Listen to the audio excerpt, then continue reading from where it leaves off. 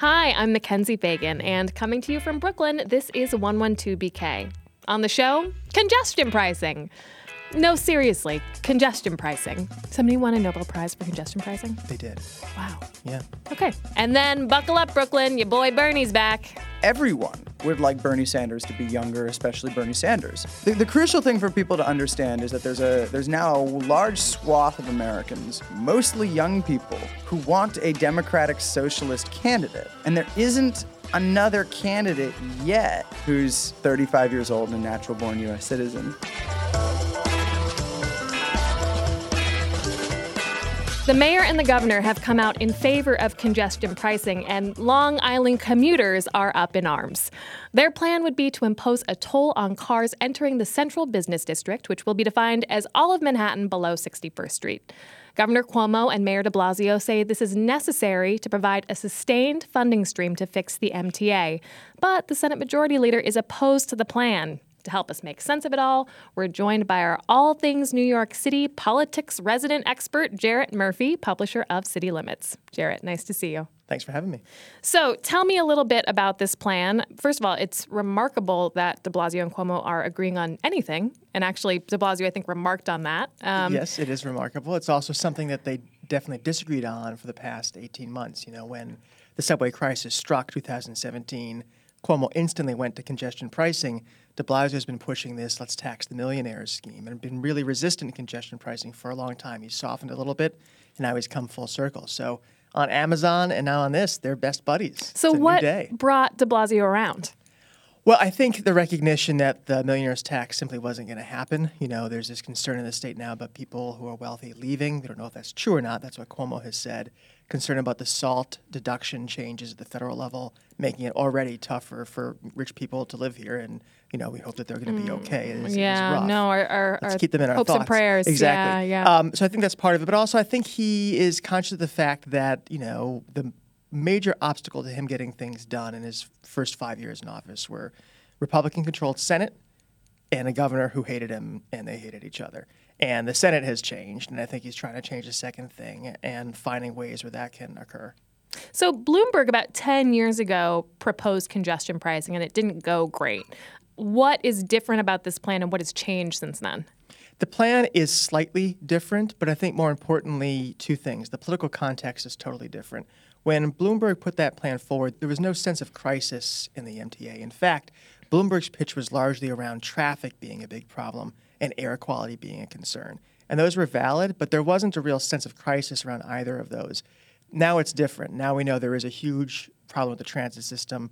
Everyone feels it. So it's not really like congestion is a problem. It's like the MTA is a problem. We need to find a way to pay for it. Hey, let's revisit congestion And wouldn't pricing. it be nice to fix congestion too? So the congestion is like the byproduct. The transit is the main focus of the policy. So let's talk about that congestion. Who drives in Manhattan? Foolish people. I think Is it all commercial? Is it all like delivery? No, there are regular commuters who go to their jobs that way, people who go in and out for doctor's appointments and things. A lot of people go through Manhattan because of the oddity of the tolls on some bridges and not tolls on others. Some people find the cheapest path to go, say, from Brooklyn to New Jersey is to take a free bridge into Manhattan and then go across through a tunnel or something because you save a toll that way. So it can be a lot of different people.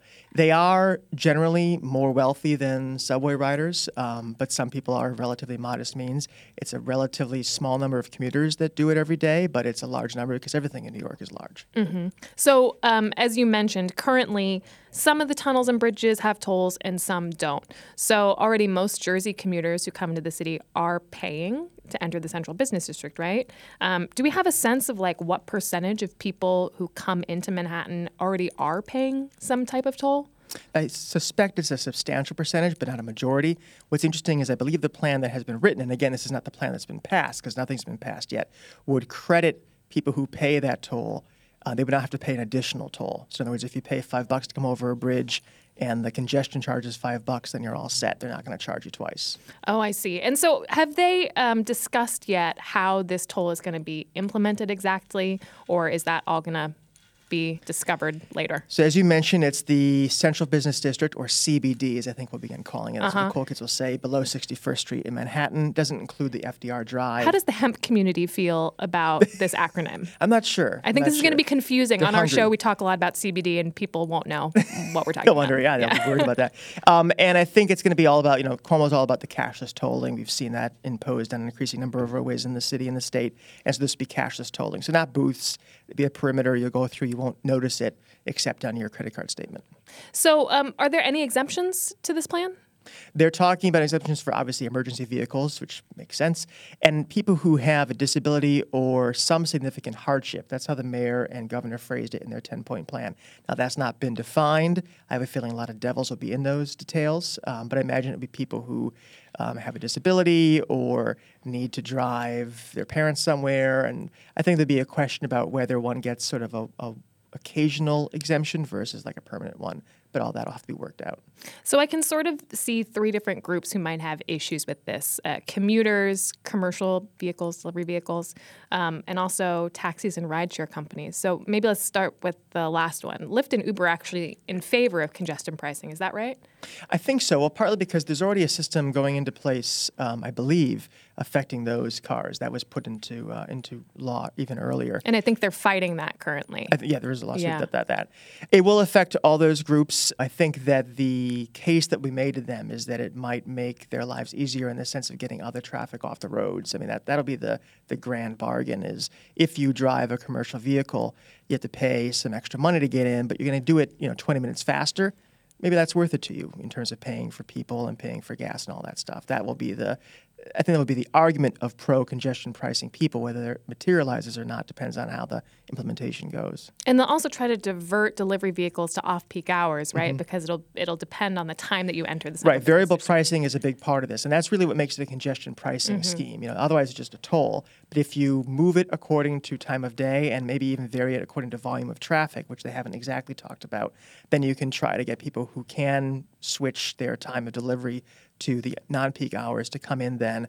And then that has a lot of benefits. It means the roads are being used more efficiently all the time. That's the theory behind congestion pricing that William Vickers won the Nobel Prize for like 25 years ago. The idea that you could price it exactly according to when demand is highest and lowest. Somebody won a Nobel Prize for congestion pricing? They did. Wow. Yeah. Okay. So the plan is already facing some opposition. Andrea Stewart-Cousins, she's the new Senate Majority Leader, says that this plan disproportionately impacts Long Islanders, and we'll need to see some changes made before she and the representatives from Long Island can support this. Is that right? She has a job of keeping the Senate majority together. These 40 Democrats elected, but representing a lot of different places and a lot of different ideologies. I think she's responding to some complaints from the Long Island contingent about the fact that their people who drive into the city would be affected by the toll, but wouldn't benefit from the congestion pricing money going into the MTA to improve transit. Todd Kaminsky, who's kind of the leader of the Long Island caucus, if you will, it's not officially called that within the Democratic majority, has said that he wants some of the money set aside for the LIRR. That's going to be a problem because already the math is not especially favorable. I mean, congestion pricing will help a lot, but it's not going to solve the MTA's subway repair woes. And I think what advocates would say is, look, almost everyone who rides the LIRR ends up on a subway train at some point, so they have a built-in reason to support the subway improvements. LIRR doesn't have anywhere near the service and maintenance issues that the subways do. So I don't know if that argument's going to really prevail. I suspect there'll have to be some nod made because people want to maintain Democratic unity, but I don't know if it's going to be a major stumbling block. So how much is this going to help? How much money will this raise to help fix the MTA? Well, the estimates have been all over the map. It's several $1 billion. But I think what's interesting about the mayor and governor's plan is that they explicitly say we also want to throw in a portion of internet sales tax money, this new tax they're going to impose, and some money on legalized marijuana, some percentage of the tax revenue from that. That's an indication that already they understand that this money from congestion pricing is not going to be enough to fix the problems the MTA has right now, and then at some point, once those problems are solved, which won't be in our lifetimes presumably, continue to do the regular maintenance and fund the improvements that the system's supposed to have. What's interesting about that is the marijuana tax money has already been controversial in terms of where that's supposed to go. Does it go to fix transit? Does it go to do something else? Does it go to help communities that were primarily affected by onerous marijuana enforcement? So Right. there's a little fight in there that could get very interesting. Everyone wants a piece of the weed money. Absolutely. If this doesn't pass, is there a viable plan B to fix the MTA, or is everybody putting their eggs in this basket now? This is it.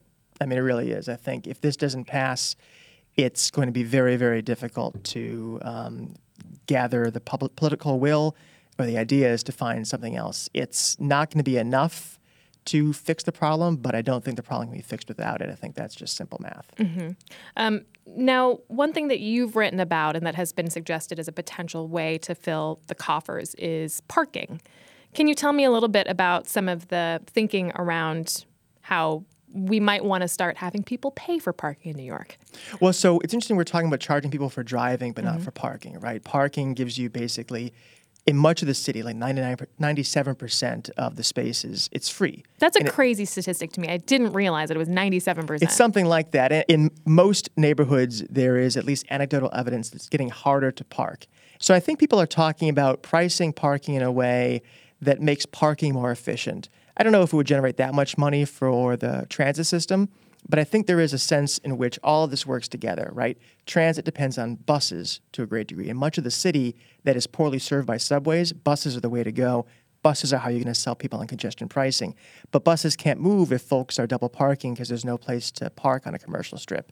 And that might be because parking is priced so low, folks can hang out there for several hours when they don't need to. It's very, very sticky. We posted a story on it, and the comments we got were very negative and very personal, like, how dare you take our parking away? Right. So I think it's not This is something that America. folks... This is America, damn it. I think folks are going to be very trepidatious about stepping into that after congestion pricing, but almost certainly it's the way it's going to go. New York City is not getting physically larger. Our population is growing, and our car-owning population is also growing. And I'm not a mathematician, but that suggests that at some point that's going to become very, very difficult to manage.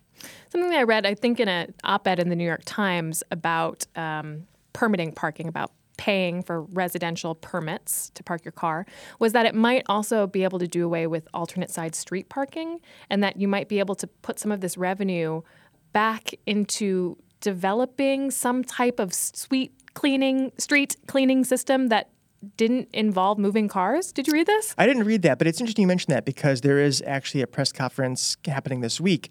Several city council members saying they want permit parking on the Upper West Side. So there's some neighborhoods that want that. A lot of cities have it. It gets tricky in New York with how you define different neighborhoods. There's always issues of privilege involved. But this ties back into congestion pricing. One of the fears about congestion pricing is because you are setting up these barriers that folks might drive to areas just outside the zone or reasonably outside the zone and start parking there. That was a big worry during the Bloomberg debate about congestion pricing. Whether it's viable now or not, whether those neighborhoods have any free parking spaces, I don't know. But there is a sense that if you are charging for parking for driving in an area, the areas just outside it will become much, much more difficult to park in. Sure. I'm sure that people who live on 62nd Street are a little nervous. Yeah, I'm sure they're thrilled. Yeah. Okay, Jarrett, thank you so much for joining us again. Thank you.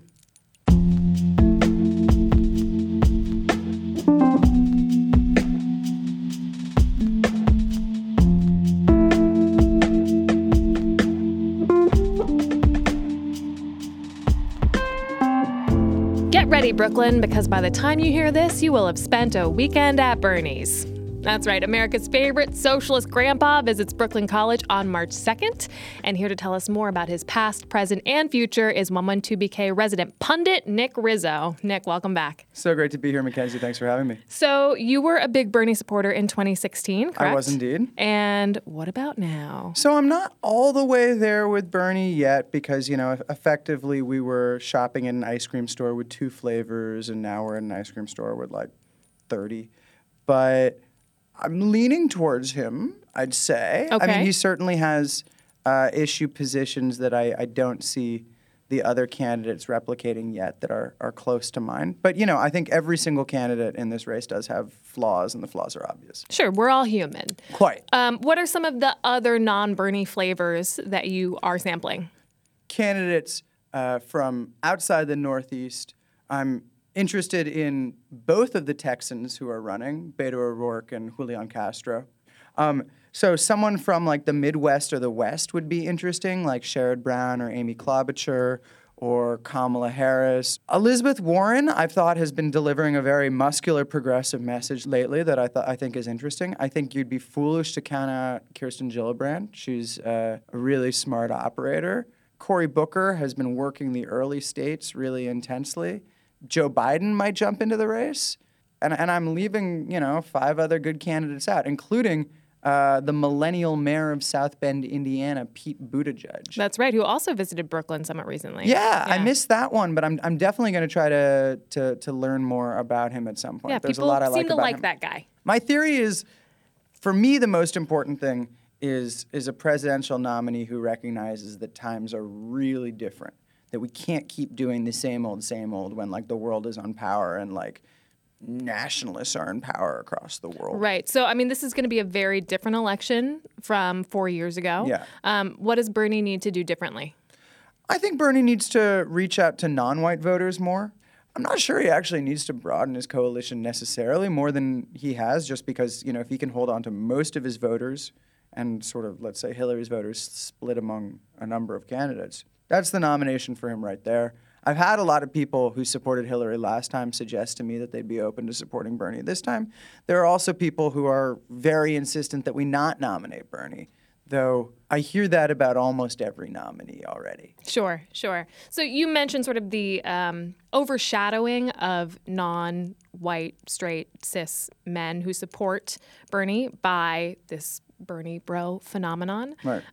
Would you have any advice to Bernie bros about how to behave this time around so as not to damage their candidate? Yeah, actually, without getting into it too much, I'm a pretty left-wing person, but I've was really getting into it over the last couple weeks with the supporters of a candidate, even more left-wing than mine. And it got incredibly vituperative online from these anonymous accounts who by and large, don't live in New York and I'm never going to meet. And it's scary. I think people who are newer to politics often behave quite harshly. It can be hard to understand that your enemy in the primary is normally your ally in the general election. So I understand that often calls for civility or bipartisanship are a mask to let the unjust doings of the status quo continue. But I really do think that we've lost a lot of civility and listening in our country in the last few years. And I think we all need to work to try to bring back some of it. And that includes Bernie Sanders supporters. And I think that point you made that your enemy in the primaries is actually the person you will probably be supporting in the general is one of the main complaints about Bernie and his supporters is that there was a lot of misogyny around Hillary and that maybe Bernie didn't do enough to bring his flock to her during the general election. My take on that is let's look at the Democratic Convention of 2016. I think there was a lot that was strategically stupid or inappropriate about some of the Bernie delegates making a scene at the convention.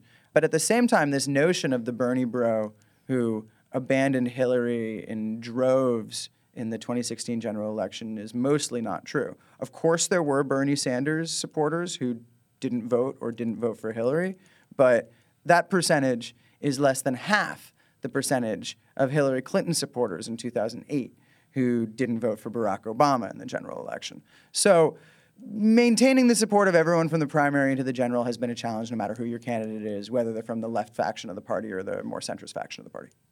So what do you think about Bernie tossing his hat in the ring for president again? Some people are saying, Bernie, we love that you've moved the party to the left. It would be great to have you in a more advisory capacity to, throw your support behind maybe a younger person of color, a woman. What do you say to that? Yeah, well, I don't think there's an obvious candidate is the problem. I think everyone would like Bernie Sanders to be younger, especially Bernie Sanders. The crucial thing for people to understand is that there's now a large swath of Americans, mostly young people, who want a democratic socialist candidate. And there isn't another candidate yet who's 35 years old and a natural-born U.S. citizen who's willing to take on that mantle. The question for me is, does his, to my mind, perhaps better perspective beat out the negatives that will come from being quite aged? And I don't know. To me, he sounds like an ideal vice presidential candidate.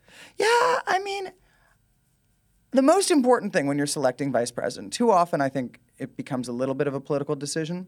It should be a political decision, but the most important thing is to remember that you're trying to select a person who's, if they become the president, they're becoming a president during a crisis. And so you need someone who's able to take the reins. I'm not saying Bernie couldn't do that, but too often we select for balance, I think, and not for who's the right person for the job. But I really do believe already it's clear with the possible Democratic nominees, the whole is greater than the sum of the parts. The more that we work together, the stronger we are. So you yourself are a democratic socialist. I am. How do we think democratic socialism plays nationwide? I think that we have gone from it not being a term that many people have even heard of to Alexandria Ocasio-Cortez, of course, right. Bernie Sanders.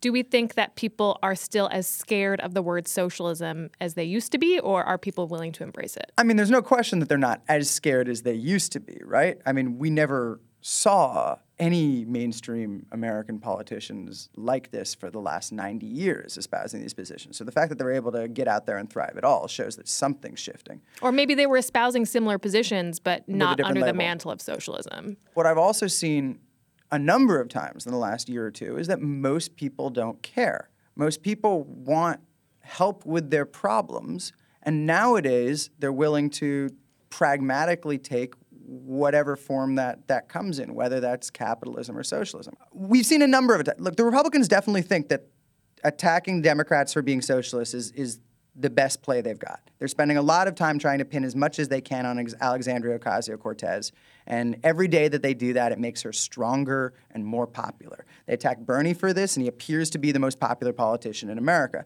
So the tag does not really seem to be sticking anymore, is my belief. I'm sure there's some parts of the country where it's a problem, but so far I've been shocked by how little I've encountered it being a problem. I mean, I do think it is a generational thing because you and I are of a generation where, the Cold War was ending when we were kids, and, the specter of communism and the Soviets coming really hasn't been an issue in our lifetime, although, the Russians coming to control our government is a different thing. Yeah, but they're not communists. They're not communists, anymore.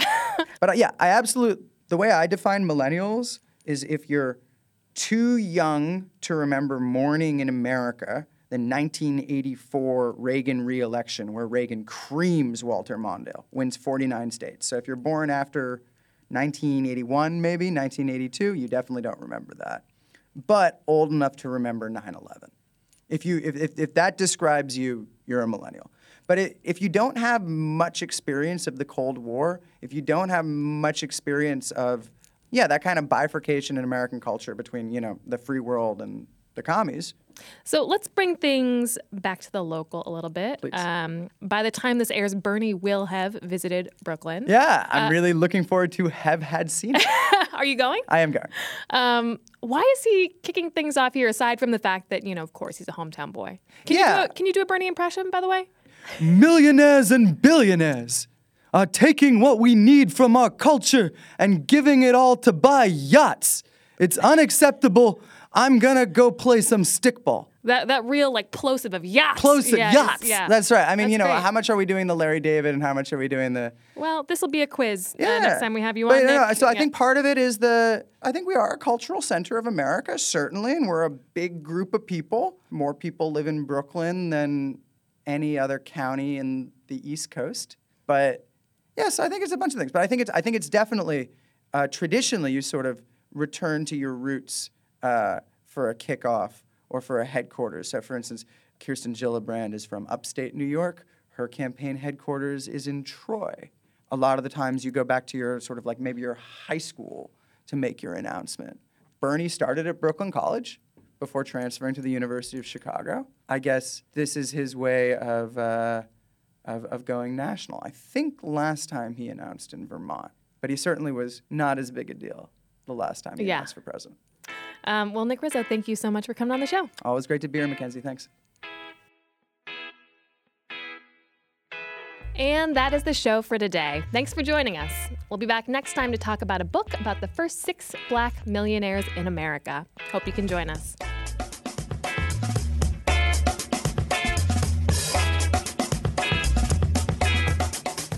112BK is hosted by me, Mackenzie Fagan. It is series produced by Ross Tuttle, also produced by Fred Brown, Shireen Bargi, Isabel Alcantara, Naeem Van, and Emily Bogosian. It is recorded in studio by Clinton Filson Jr., Eric Hogseg, and Antonio M. Rosario. It is post-produced by Alexander Pointzolo, edited by Mira Al-Rahim, and executive produced by Jonathan Leaf, Sasha Matthias, and Aziz Isham.